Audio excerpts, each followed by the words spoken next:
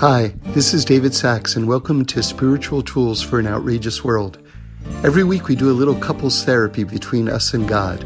It's a chance to deepen and explore our most important relationship. Okay, I'm glad you're here. This week's Parsha begins with Yaakov Avinu going to the yeshiva of Shem ve'Ever for 14 years, and the Torah never even mentions it. And so it seems like this is a great time to talk about the nature of time. Time is such a strange construct. So, did you ever have a situation where you couldn't believe how many hours passed? It seemed like a moment. And have you ever had the experience where the opposite happens? It's only a moment, but it seems like it went for hours and hours and hours and hours. Well, time is really, really deep. And I want to explore what the Torah says about what time is itself. And the answer is something very, very surprising. Time is a great concealer of the presence of God. Hester Panim Gadol, in the words of Rav Yitzchak Isaac Chaver in the Pischei Sharim. An amazing thing. Okay, let's try to explain that and take a few steps back and just get an overview about what time is, what eternity is. We think of time as this parv entity. It's not meat. It's not dairy. It's neither fish nor fowl, as they say. It's nothing. It's just kind of there. And yet the Torah perspective on time is very different. We say that, first of all, that no two moments are exactly the same.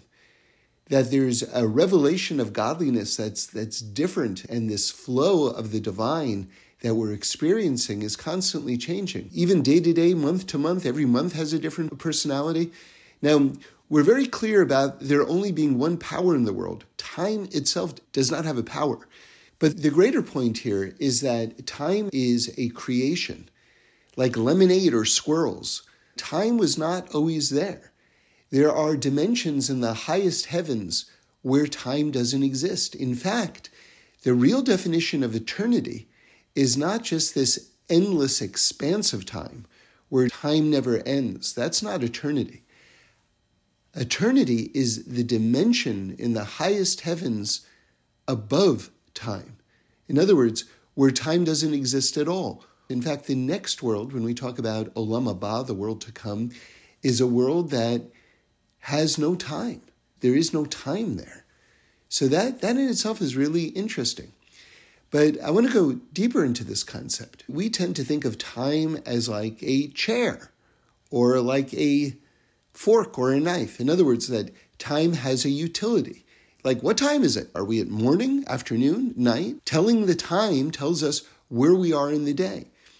But that's not really a full appreciation of time. That's a description of what it's like to be within time. So time is not just a tool. Time is, okay, drum roll please. In the words of the Pischei Sharim, time is a Hester Panim Gadol, a great concealment of the face of God.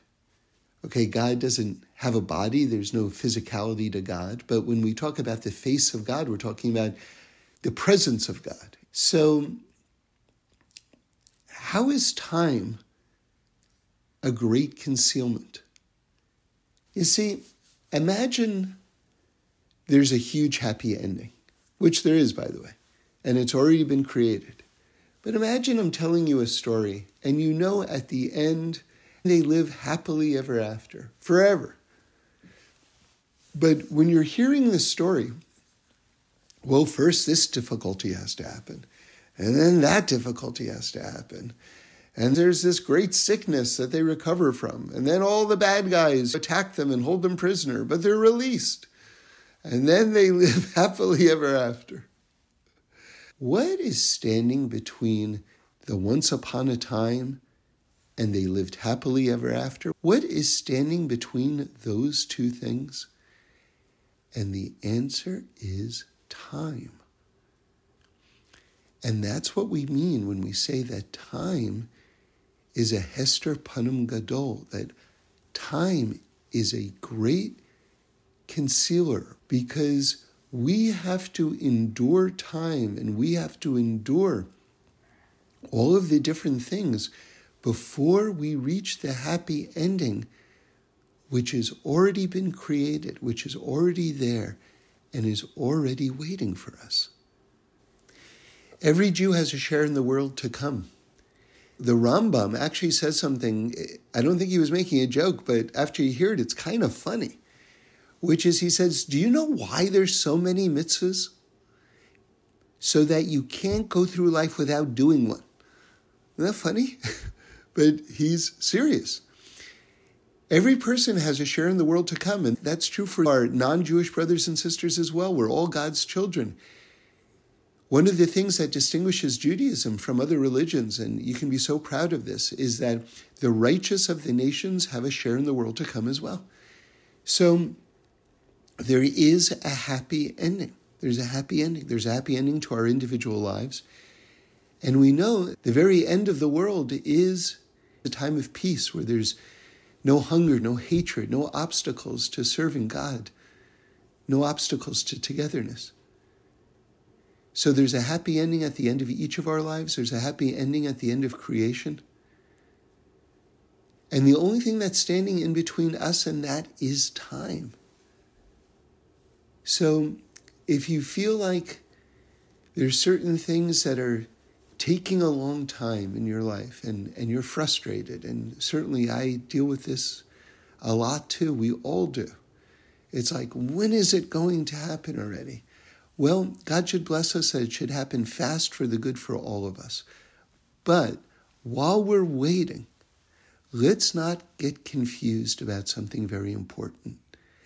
Just because the happy ending seems to be taking a lot of time, it's waiting for us on the other side of time, and it's already there. Thanks for listening. We do this every week, so join in again next Sunday for a new podcast where we explore the amazingness of life. And review us and send in any comments or suggestions. I'd love to hear them.